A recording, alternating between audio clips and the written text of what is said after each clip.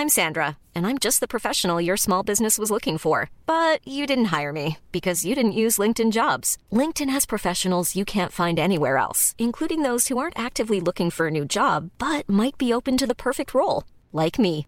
In a given month, over 70% of LinkedIn users don't visit other leading job sites. So if you're not looking on LinkedIn, you'll miss out on great candidates like Sandra. Start hiring professionals like a professional. Post your free job on linkedin.com/people today. Everyone knows therapy is great for solving problems, but getting therapy has its own problems too, like finding the right therapist, fitting into their schedule, and of course, the cost.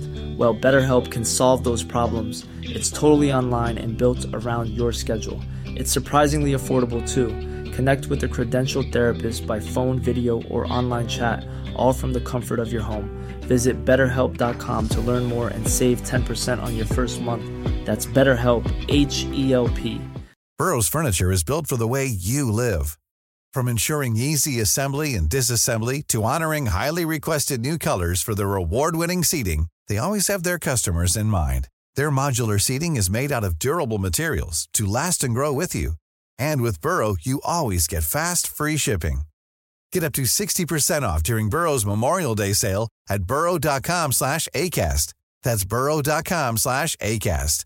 burrow.com/ACAST.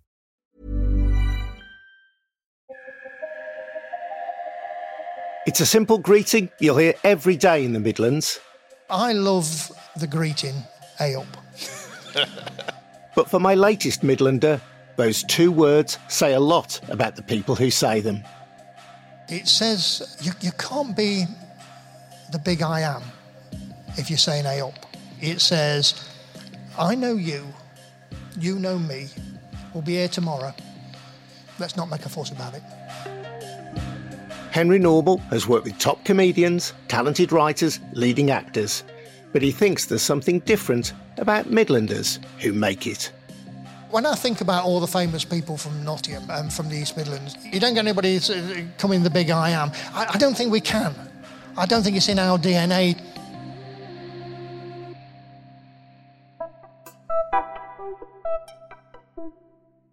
This is Made in the Midlands. This episode was commissioned by the Newark Book Festival and it was recorded in front of a live audience in the town's Palace Theatre. It's hosted by Adrian Goldberg. Is there such a thing as a Midlander? There are people who live in what we call the English Midlands, but do those 10 million or so people have any kind of shared identity? I'm on a mission to find out. Episode 10, Henry Normal. Born in Nottingham, Henry could have been a greengrocer. He was a successful insurance broker. But he became a poet and a writer, helping create some of the best-loved comedies in Britain. With Caroline Aherne and Craig Cash, he co-wrote The Royal Family. His baby cow production company that he founded with Steve Coogan developed Gavin and Stacey. He's still a season ticket holder at Nottingham Forest and he started the Nottingham Poetry Festival. His story takes in a famous record shop, Seamus Heaney, and a cheque for £1 million.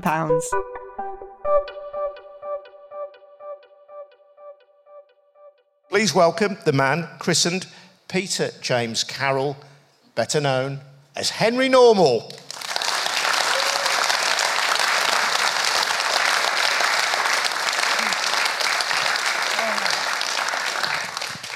Hey up.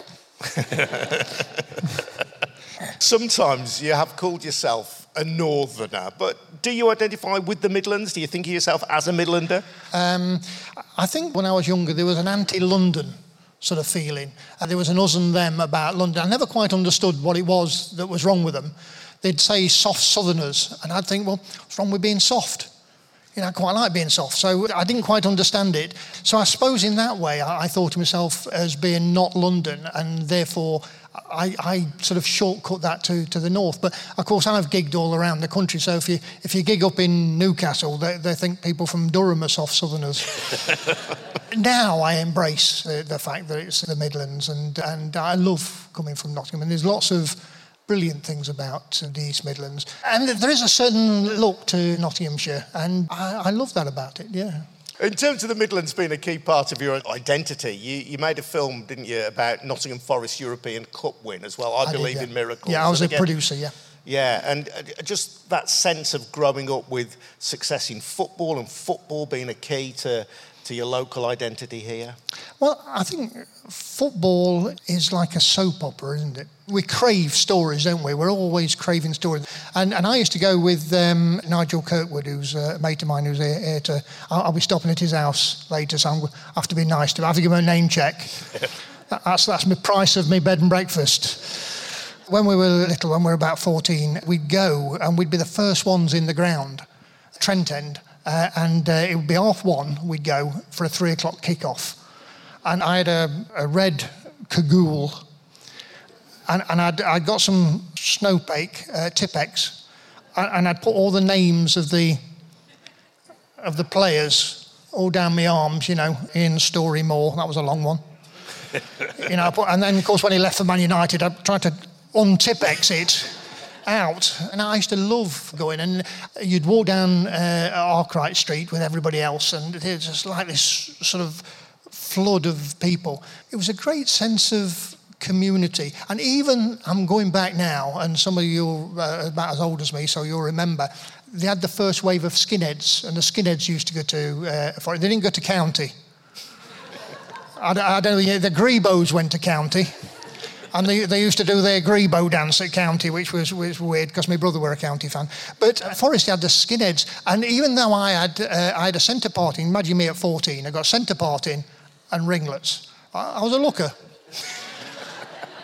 And I'd go down there and I'd have like a multicoloured T-shirt I got from my sister, and I'd have loons, which were £2.50, and plimsolls, and because I had a Forest scarf on, there wouldn't be any messing. But I remember once not having a Forest scarf on, and this skinhead came up to me. He got the braces and the haircut and everything, and he went, "You're not worth kicking." And I thought, that's exactly the look I'm going for. I tell you what, with some of the first poems as such, I'd hear on the terraces. So back in the 1970s, I remember as a 14-year-old, I went, and there was this chant, it went, "With a knock-kneed chicken and a bow-legged hen, we haven't had a fight since we don't know when. We don't care where and we don't care when. We are the Trent End Boys." And then they do a little dance. They go, la la la la la la la la la la la la la la la la la la la. We are the Trent End Boys. And I thank, oh, God bless you, thank you. And I remember looking up at them and thinking, you're older than me, Dad. Tell me where you grew up, Henry. Was it a place called St Anne's? St Anne's, yeah. There's a lovely documentary that is up on YouTube, which was made by Stephen Frears. Now, Stephen Frears directed the film Philomena, so I got to meet him, and he used to live in St Anne's in the 1960s when I was there. I was born actually at home in St Anne's in 1956, and I lived there till I was 9, and then we moved to, they knocked our place down and we moved to Bilborough. And the film Stephen Frears has made is 1969, and you're months away from the 70s, and it's like Bosnia at the height of the war. I looked at it and I watched it through, and I wept. I absolutely wept. I didn't know we were so poor. I'd got no idea that my mum and dad had to live through that. Because as a kid, you sort of live in your own world. We used to go and play in the bombed out buildings. I must have been about 6, and I found a gas mask in amongst the rubble. And I did the worst thing possible. I put it on and breathed in. And all this air that had been there since 1944, went into my lungs, and I got some sort of pneumonia or something, and nearly died. So I was nearly the last casualty of the Second World War. That's Hitler's plan to get me. And to me, I was having fun, and I was loved, and I had great mates, and it never occurred to me that we were poor. My very first memory is having a plastic fire engine when I was out for my 3rd birthday, with yellow ladders and just, rolling it backwards and forwards. So to me, it was never about what I hadn't got. It was what I had got. And you know, people say, "Oh, we didn't lock the doors." We didn't lock the doors. It's not a myth. It's a fact. We never locked the doors, because if somebody came to burgle you, every curtain would twitch. Everybody knew who was in whose house. So we've lost something. Yeah. So that was, I guess, an area that was a victim of slum clearance. It was. And the funny thing was, we owned our slum. I don't know if my dad was quite as astute as I'd like him to have been, but he bought it, I don't know, for about 3 shilling, I should imagine, back in them days. And so we had a different colour door to everybody else, because my mum insisted on it being pink. So it was like green for the corporation all up and down the road, and then this one house in the middle with a pink door, because my mum she thought she was Greta Garbo or something.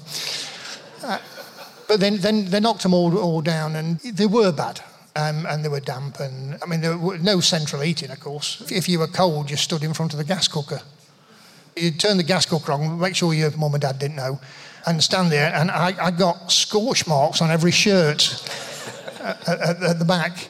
I have got great fond memories of those days, and I always remember you had corner shops. And then when they moved us to Bilborough, so they made this council estate, they didn't move anybody from our street to Bilborough. Right? Now, you'd think, as a sense of community, they'd have moved you so that you could keep in touch. Nobody from that street moved to Bilborough. So we were moved, I don't know if they sectioned us off. But the pink door lot, they can get it. So we went to Bilborough, and we didn't have a corner shop. What you had was a parade of shops that was for everybody. And at the corner shop, they would know your name.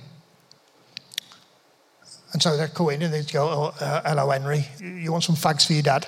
I won't give him any money. They'd put it on the slate. And get some chocolate. Don't bother about that. Don't bother mentioning that. And then when we went to Bilborough, you got this parade and you went to Co-op and they didn't know your name. You had a number. So I had a Co-op number. So I'd become, from having a name, I'd become a number. And I think that's symptomatic of what happened and is what's still happening in this way, that sense of community is been eroded year after year after year until now we're all on the internet, aren't we?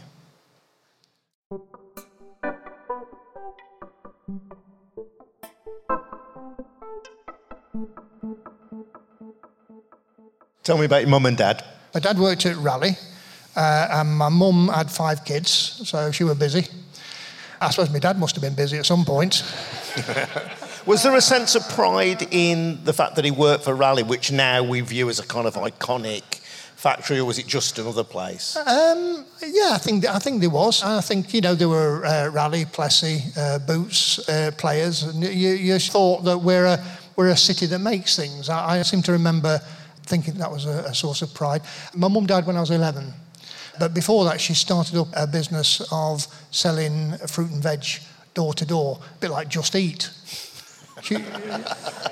Except in the 70s. And she was doing very, really well. Had she not have died, I'd have probably been a greengrocer. I'm probably a lot happier. I would think. It'd be nice to think that I'd be the head of Tesco's by now. My dad, of course, he during the war he was in the RAF as a young man, and then he worked at the gun factory in Nottingham, and then he worked at Raleigh, and then he retired. Always wore a suit, my dad. Throughout his entire life, even as a child, I think he wore a suit. He was very much an old-fashioned sort of bloke, and I know he loved us to bits, but he would never say, I love you. Never once in his life. He died when he was 90. His last words were, put your hat on. It looks a bit cold out there. That was his way of saying, I love you. Put your hat on. I felt very much working class all my life, I think, and even now, even though I made a few bob. My dad instilled upon me, and my mum, a sense of duty and a sense of working hard. I say he worked Saturday and Sunday morning, even though he got 5 kids, and he never would take 1 penny from government or local government. I've got to say that theme of working hard is one of the persistent themes of our made in the Midlands guess. Your mum sounds like an absolute force of nature, though. 5 kids, sets up her own greengrocery business.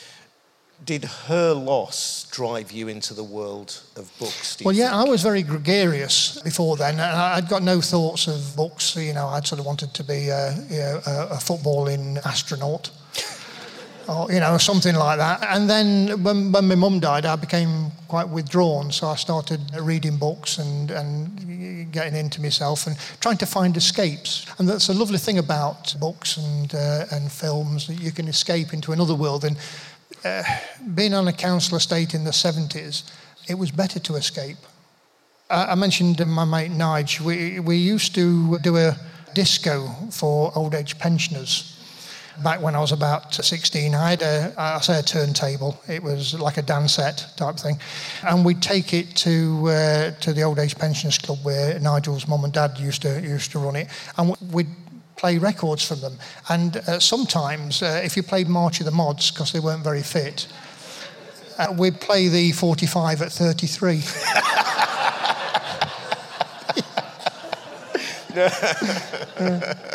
And that was where I saw the first ever live comedian. And it was a young bloke, and Nigel and I are always joking, and we were joking with him, and he didn't say a word.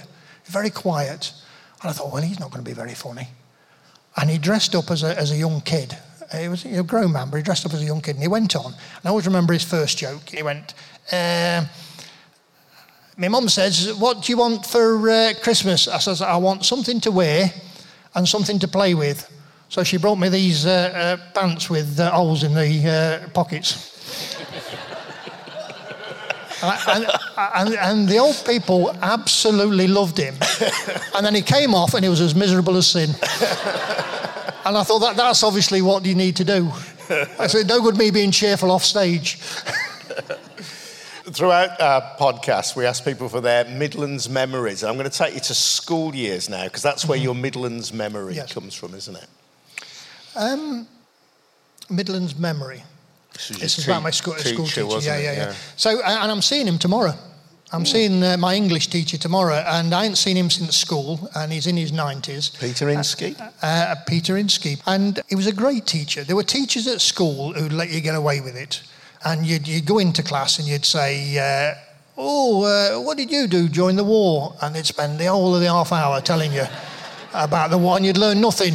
It wasn't history, it'd be biology or something. But Peter Inskeep did English, and you had to do your English homework, and he was strict, and I loved him for that. And he got me very involved in trying to do my best. That was a lovely thing. You couldn't get away with not doing your best. And I loved that about him. And there's one incident that happened. This strange enough, it's about school, but it's not about school work as such. So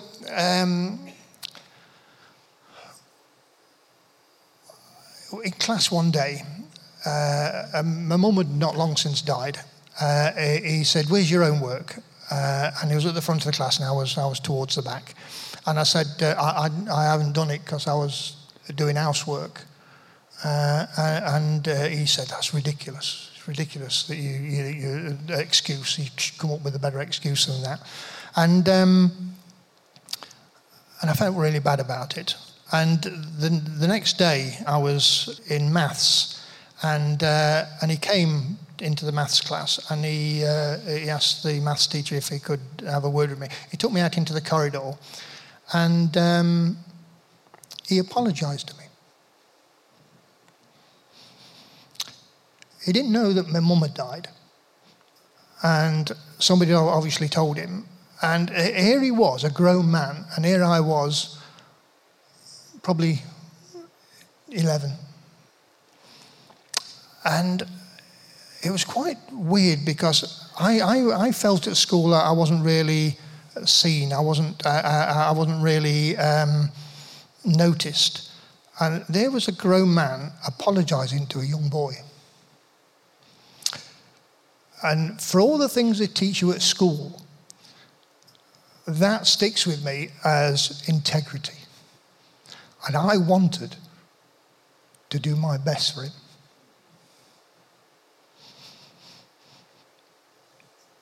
I've got to say I'm a bit emotional now. Because so I'm seeing him tomorrow, and I'm going to tell him this story. And he probably doesn't know this story. He's probably forgot. But what you learn at school and what stays with you is not necessarily what other people think. And I went away thinking, I want to be as good as that man. It's a great memory, isn't it? Absolutely beautiful. I must tell you a little story about Peter Inskeep, just because it's just come into my head. Because he got a great sense of humour as well when I was about 13. It was sex education. We had the one lesson. And you had to write your question on a piece of paper, and then he read out the question. And somebody had written, and he read it out, what is OMO? Spelled O-M-O. And he said, it's a washing powder.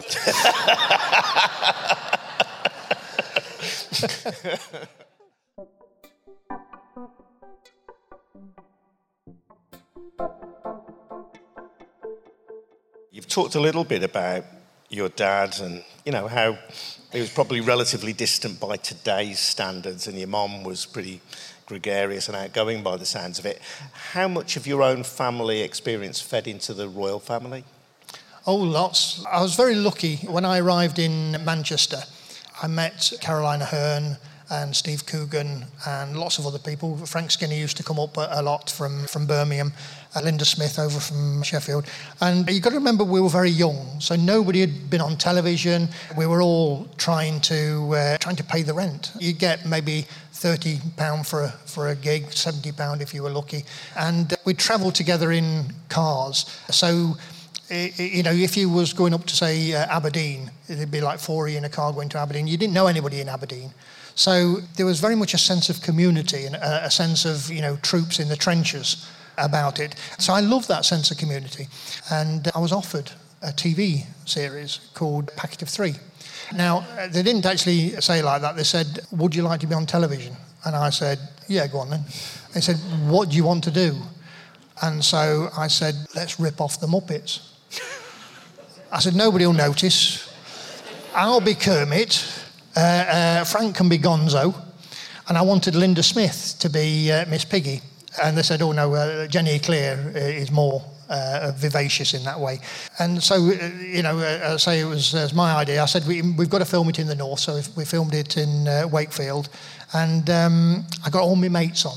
So I got Steve doing his first ever national television character. Steve Coogan, yeah. I got Dave Gorman on. I got Lem Sissay. So I got all my mates on, and basically everybody that didn't live in London who were funny was on that programme.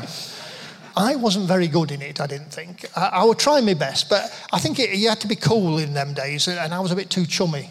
I wasn't very cool, and I didn't feel very comfortable. So I was asked by Caroline to help her write the Mrs. Merton show, and at the same time I was asked by Steve to help him write Coogan's Run and Paul and Pauline Calf. So I was working for both Steve and Caroline at the same time. So I was working nights, a bit like my dad. I was working nights, I was working Sundays, I was working Saturdays, I was working in the morning, I was working at night. Paul Calf is very working class and very northern. And there's a lot of my upbringing, probably my brother Dave, my older brother, in Paul Calf, and lots of things that he would say, I'd put into that. But when we sat down to write The Royal Family, there was me, Caroline and Craig. Now, Caroline and Craig have both been brought up on council estates as well. And we sat down, and Caroline said, what does your dad say? I remember it as clear as day. And we sat sixth floor of the Granada building. What does your dad say? And we just wrote down things that our parents said. In the first episode, you'll notice the dad, Ricky Tomlinson, says, who's been phoning Aberdeen? Because all our dads were careful with money. Like, you know, like my dad would say that the immersion heater was poisonous. And he'd say, are you in this room or are you in that room? And I'd say, I'm in this room. And he'd say, well, what's the light doing on in that room?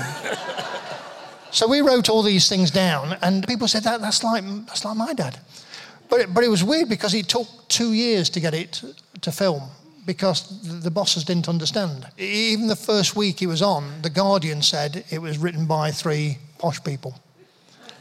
Now, in my wildest dreams, I'd like to pretend I'm posh, right? But nobody could accuse Caroline and Craig of ever being able to pretend that they were posh. It's just not happening. So it's funny how, and now looking back at The Guardian, you go, oh no, we knew, we was ironic. We're being ironic. Dig it up your arse. And we wrote it from our childhood. This is us remembering our childhood. Right, but the thing is, it don't change that much. So people think, well, that's actually bang up to date. But it was actually us remembering our childhood. Not only words, but characteristics of my mum and my dad in there. And us as kids, you know, my sisters are in there and things I've said. So you'd become a successful Midlands writer, which brings us to your Midlands hero. Oh, yeah. Who's that? Alan Sillitoe is one of the people who made me believe that you could write as a working class lad. Because you've got to go back. So when I'm about 17 and I'm writing in my bedroom, it's not a proper job, as my dad would say, right? The idea that you could make a living as a writer, it didn't seem possible. And to write the sort of things that I knew. Now, if you think about it, Stephen Fry is a brilliant writer, but he couldn't write The Royal Family because he didn't live that. So it was that idea of being able to write from your own experience. And Alan Sillitoe captured that for me. So Saturday night, Sunday morning, obviously my dad worked at Raleigh, and he told me that when he left, when he were retired, 65, they had the same machines in there that they had in the film. That's why they went downhill. My brother worked at Raleigh, and if I hadn't got a soft job, I'd have worked at Raleigh. So it was definitely the world that I inhabited that he was doing. And the loneliness of the long-distance runner, there's the moment in that, and we've taught it at school, but I read it as well, just for me. And I remember reading it, and there's the bit where he stops running, and it puzzled me for a while. When somebody does something that you wouldn't do, you're sort of like, why are you doing that? And then when I understood that he'd rather lose on his own terms than win on somebody else's, that was something epic to hold on to. Mm-hmm. And that to be yourself and to make your own decisions and define yourself. And I love that. And you did that personally, didn't you? In that you had a career in insurance, you went off to Hull, we'll gloss over that, but then you came back to the Midlands to live with your sister and be on the dole to pursue that dream, to lose, if necessary, on your own terms. Yeah, and I'd love to say that was entirely down to Alan Sillitoe, but I was sat in Hull in a place called Cecil the Cinema on my own, and I didn't know anybody else. And punk had just happened, and I'd got a house, and I was a head of insurance brokers, right? And I was about 22. And there I got my knives in the knife bit, my forks in the fork bit, my spoons in the spoon bit, and I was about 70. And yet I was in my 20s. And I was thinking, what have I done? I've lived my life already. And Too Much Too Young was released, and I was listening to Too Much Too Young, and then I was sat in Cecil Cinema, and Animal House came on. And I looked at these people having fun, and I thought, they're older than me. What am I doing? Why have I got this proper job? I'm going to go and have an adventure. So it was wanting an adventure, and then going, well, what is it that I can say to the world? What have I got to add to the huge soap opera of life? And I wanted to add some truth. And so it's about the truth of my life up until that point. I did actually meet Alan Sillitoe. So when I set up the Manchester Poetry Festival about 27 years ago, I'd done Packet of Three, and I wasn't very happy with myself. And I thought, I've got this money, I've got about £6,000 that they give me. And I thought, I'm going to use this money to make somebody happy. And I used about £3,000 of this money, set up this thing, and I invited Alan Sillitoe to come, and I put myself on with him. so I could meet him. And here he was, his poetry festival, and he came up to Manchester, and he said, "I'm not reading any poems." And he read short stories, and I love him for that. Cantankerous old bugger. He was doing what he wanted to do, no matter whether it was a poetry festival. So it was lovely to meet him. Wow, brilliant stuff. And when you came back to Nottingham, and you've got a little fanzine style poetry book here. What were the places, what were the scenes, who were the people that then gave you the confidence to perform and to be the success that you are? Well, I came back, and this is a nice little book. So this is, look at that, staggering 19 poems that. This was my first book, and it was paid for by East Midlands Arts. The cover design was by a friend of mine, Pete Ramskill, who's in the audience, and is still a huge friend to this day, and I've not paid him. There was a great sense of community in Nottingham. There was a cabaret circuit going on and lots of creatives. Midlands Arts up in Ockley used to be a place I'd go to. And I always remember being on with a bloke who spent 20 minutes beating up a bag of onions. 20 minutes beating up a bag of onions, he got 70 quid. And he was dressed as a boxer and he beat it up and he'd cry as he was doing it. And I thought, that's not bad. 20 minutes, 70 quid, I can do that. I do gigs and get a bit. And then I'd travel round to Birmingham, to Leicester, to Loughborough, and sort of build up my confidence. And, obviously, once they've heard your jokes in Nottingham, you've got to tell them somewhere else. So I love doing that. This, for people who can't see it on the podcast, It's a little A3 booklet. It's Love Science Fiction by Henry Normal, published by East Midlands Art. So, and in terms of the earliest gigs you did, the Midlands very much nurtured you. And there was one music shop in particular that you say had a real bearing on how you ran your very successful baby cow production company. Well, Selectadisc was more than a shop. They had a settee in there, which freaked me out. The idea that you would have a settee in a shop. Do you know what I mean? You went in a shop, you bought something, you came out. You didn't have a little sit on it was a dusty old springy settee. And it smelt of drugs. And it was dark and all the walls were painted black. So if you wanted to buy like a Led Zeppelin album or something, you'd either go in Boots and you'd change the label so it was 72p. I apologise to anybody who bought Ackerbilk for £2.50. And that was all bright and and there was people buying deodorants and stuff like that. Or you went in Selectadisc where nobody bought deodorant. And they had the settee and they had bands wanted and drummer wanted. And it was like you're entering this world. And I tell you what the word was, enthusiasts. It was for music enthusiasts.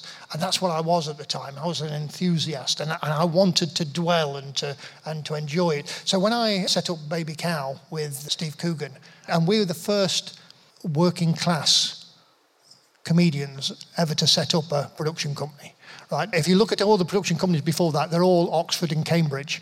And we were the first people who'd not been to Oxford and Cambridge that set up that. I wanted it to be like Selectadisc. So I got all my mates, I got everybody that I could, and I said, it's like a community arts thing, and I want us all to interact. So the very first show that we made was called Nighty Night with Julia Davis and Rob Brydon. And in that show, we had Ruth Jones, who went on to work with us on Gavin and Stacey. And there was that thing of bringing people on nursery slopes. And I did this with the festival, so both the Nottingham Festival and the Manchester Festival. I'd put on headliners. So I had Seamus Heaney the day after he'd won the Nobel Prize. Wow. Right? And I'd put him on with Lem Sissay, who was a young lad at the time and is now an international star. I did that with the way that we ran Baby Cow, that we'd bring people on and they would do a bit part and then they would get their own series. I should have to tell you about Seamus Heaney. So I didn't realise he was coming straight from Sweden. So he'd won the Nobel Prize, like you do. And he came on the plane and we met him at the airport and he got a cheque in his pocket for £1 million. Right? I said, we've got you on at the art gallery. It's about 400, 500 people there. I said, we've got you some money. He said, have you got cash? He says, all I've got is this cheque for £1 million. He said, I can't even buy a Mars bar.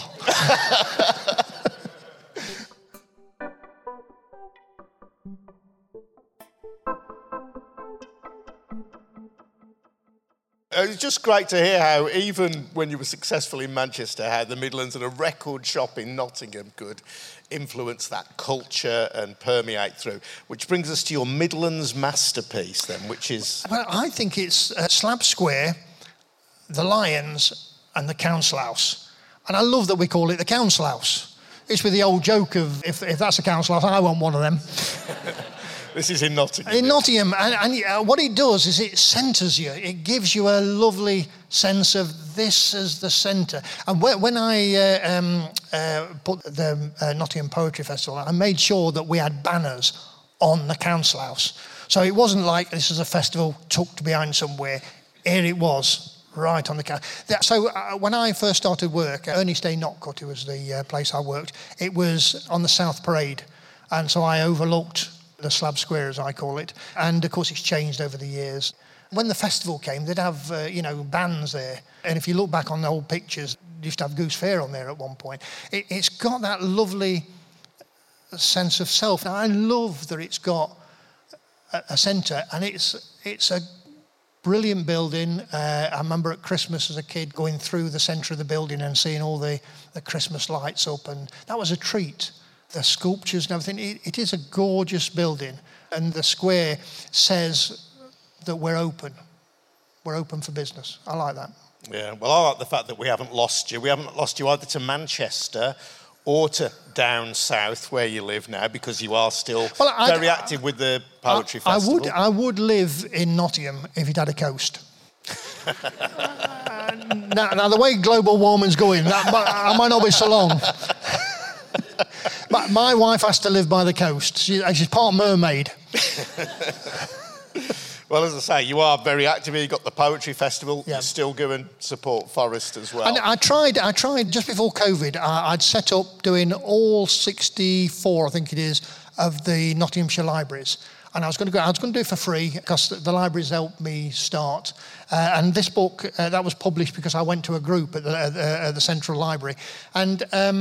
that's your first book. That's my first book, and I wanted to give back. So we'd set up this tour, and I was going to have a different poet with me, a local poet at each one, and we were going to go around. And then COVID came, and we weren't able to do it. So we did some stuff online, and I'm hoping to reset it up so that nobody's ever done it, and it'd be nice to do everyone. Last year I did every one of the Nottingham libraries. So there's 12 Nottingham libraries, and a couple of them they were trying to shut down, which they're not now. So I'm very happy with that.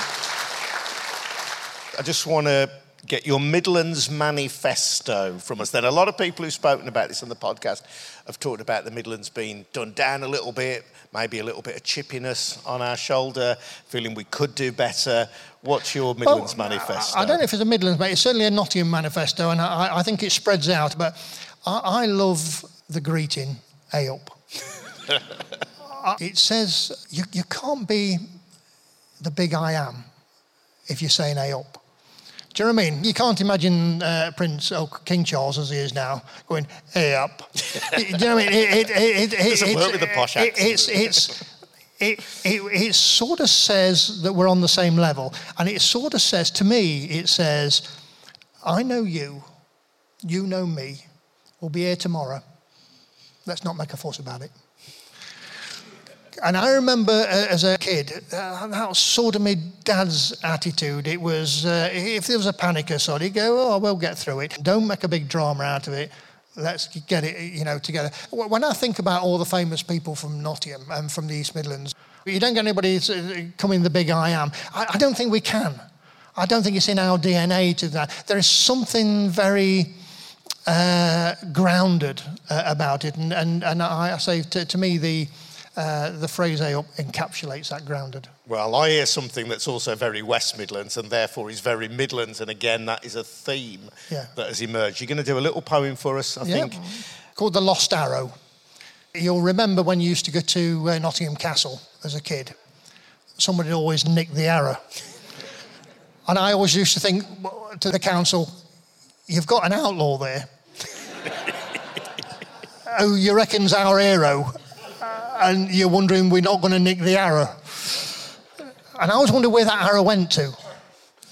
And because I've moved around the country a bit, I sort of identified with the arrow, the lost arrow.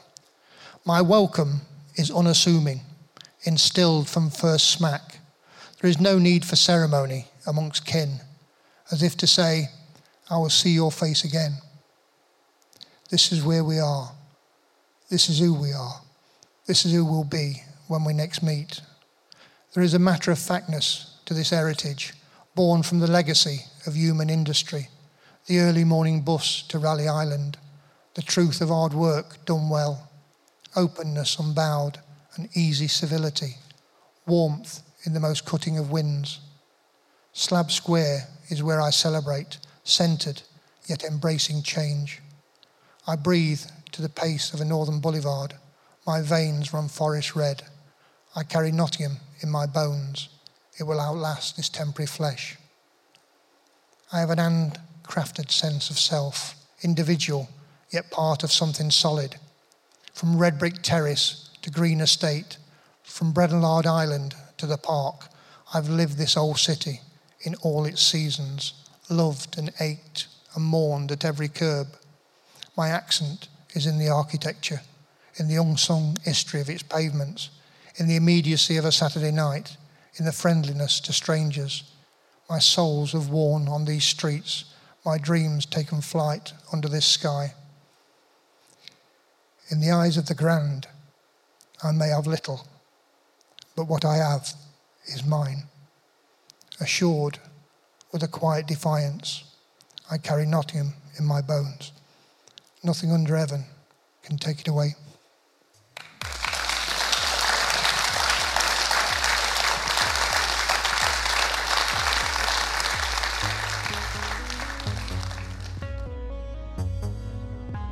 Made in the Midlands is devised by producer Andrew Smith. That music is composed by me, Maya Miller-Lewis. I also researched this episode. Richard Berry is executive producer and sound design is by Dan King. We're all Midlanders, as is our host, Adrian Goldberg.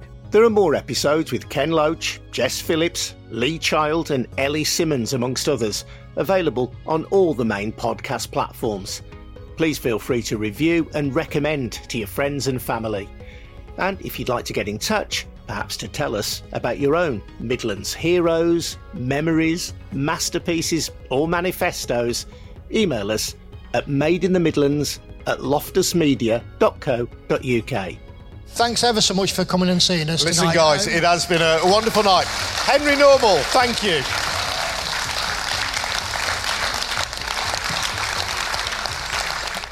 Made in the Midlands is a Loftus Media production, with special thanks to the supporters of this edition, the Newark Book Festival. Ta-ra! Hey up.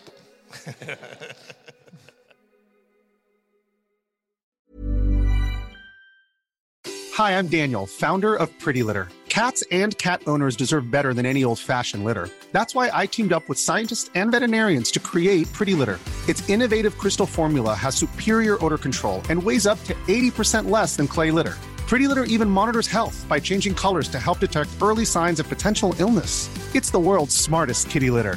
Go to prettylitter.com and use code ACAST for 20% off your first order and a free cat toy. Terms and conditions apply. See site for details.